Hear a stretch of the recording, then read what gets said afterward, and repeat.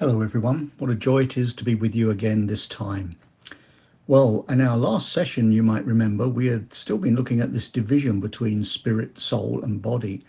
And we had gone to the Lord's death on the cross to begin to look at this. And we had seen there that at the moment of his death, he had given his spirit to go to be with his Father.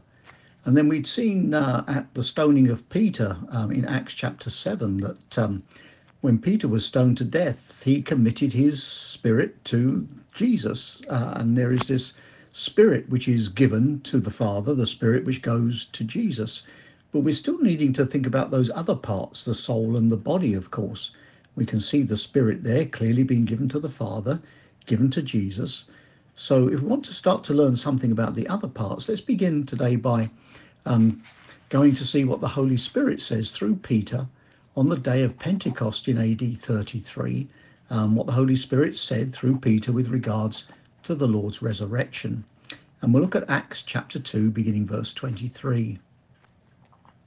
Him being divinely delivered and being delivered by the determined purpose and foreknowledge of God, you have taken by lawless hands, have crucified and put to death, whom God raised up, having loosed the pains of death, because it was not possible that he should be held by it. For David says concerning him, I foresaw the Lord always before my face, for he is at my right hand, that I may not be shaken. Therefore my heart rejoiced, and my tongue was glad. Moreover, my flesh also will rest in peace. For you will not leave my soul in Hades, nor will you allow your Holy One to see corruption. You have made known to me the ways of life. You will make me full of joy in your presence. Men and brethren, let me speak freely to you of the patriarch David, that he is both dead and buried, and his tomb is with us to this day. Therefore, being a prophet, and knowing that God had sworn with an oath to him that of the fruit of his body, according to the flesh, he would raise up the Christ to sit on his throne, he, foreseeing this, spoke concerning the resurrection of the Christ, that his soul was not left in Hades, and nor did his flesh see corruption. This Jesus God has raised up, of which we are all witnesses. Now let's firstly say a little something about this place, Hades. It's literally the place of departed souls. And let's please note that Hades is never used to refer to the place of eternal damnation. Eternal damnation takes place in the lake of fire, nowhere else. This is the only place where we will see those who are eternally lost, the eternally damned, will be in the lake of fire. That word hell has no connection with it. It is the lake of fire. And if you check through the scriptures, this is exactly what you'll find. And Hades is not the lake of fire. It's a place where departed souls reside. So according to the scripture then that we have just read here, Peter, through the Holy Spirit, quoting from David, where was the Lord's soul? It was in Hades, the place of the dead. And throughout the Old Testament, the location of Hades is given as down. And that, of course, is somewhat towards the center of the earth, I guess we could say. Luke 10:15, and you, Capernaum, who are exalted to heaven, will be brought down to Hades. And the scripture's clear, isn't it? I hope you've seen it and taken note of it. The Lord's soul was in Hades. His spirit was with the Father. His soul was in Hades. And this word Hades is the Greek equivalent of the Old Testament word Sheol, which refers to exactly the same place. Isaiah 14:15, yet you shall be brought down to Sheol. Same place, same purpose. That's exactly what we see. Hades in Greek, Sheol in Hebrew. Same thing.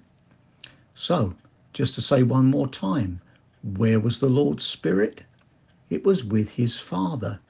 Ask the question, was the Father in Hades? No, he wasn't. His location is in the third heaven, or the farthest recesses of the north, geographically entirely in the opposite direction to Hades. So with the Father in one location and Hades geographically opposite in another, with the Lord's Spirit with the Father and his soul in Hades, let's ask ourselves the question, could the soul and the spirit be one and the same thing? Well, this would clearly be impossible. And I hope you can see this and make sense of it and that you would understand it. It's not possible for the spirit and the soul to be one and the same, because the experience of our Lord recorded in the scripture is just as it is pictured here for us, just what we see laid out and described for us. His spirit is with the Father, but his soul is in Hades, the place of departed souls, the place of the dead. So what about the Lord's body then? Well, Matthew 27:59 and 60. When Joseph had taken the body, he wrapped it in a clean linen cloth and laid it in his new tomb, which he had hewn from the rock, out of the rock. And he rolled a large stone against the door of the tomb and departed. So what do we see then? The Lord's body is placed in Joseph's tomb. That's exactly what the scripture says, doesn't it? Read it, see it, believe it, understand it. So again, let's review one more time. The Lord's Spirit is with his Father. This is what we saw from the scripture, isn't it? His soul is in Hades. This is what we've seen from the scripture, isn't it? And his body is in Joseph of Arimathea's tomb, which is what we've seen in the scripture, isn't it? 3 parts in 3 separate locations. And this separation continued until the soul and the spirit re-entered the Lord's body at the very moment of his resurrection. And this would tell us much about the experience of all believers and our own if we should die before the rapture.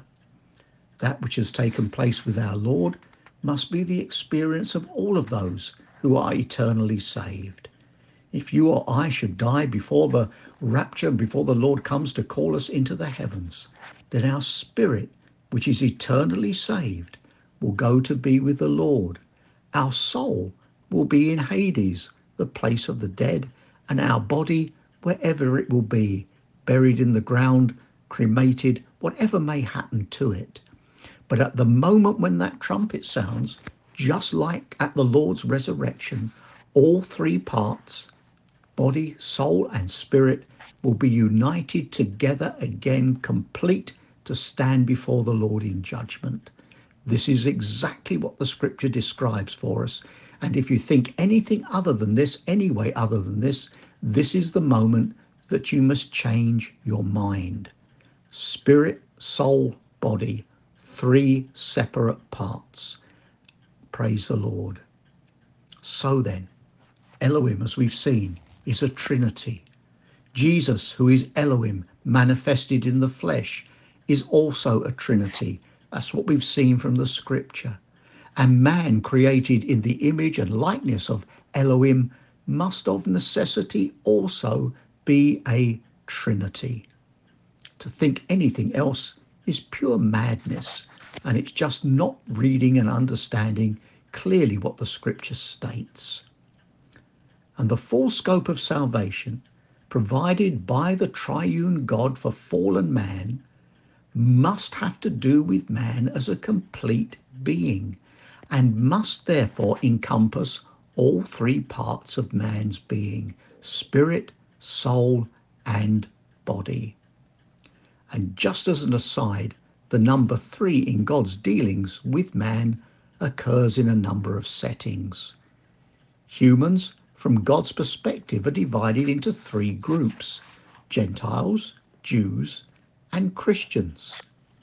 And there is further division of human beings into 3 categories: soulical, spiritual, and carnal. Soulical referring to the unsaved, and spiritual and carnal referring to the saved. And ultimately, the earth will be ruled by 3 firstborn sons.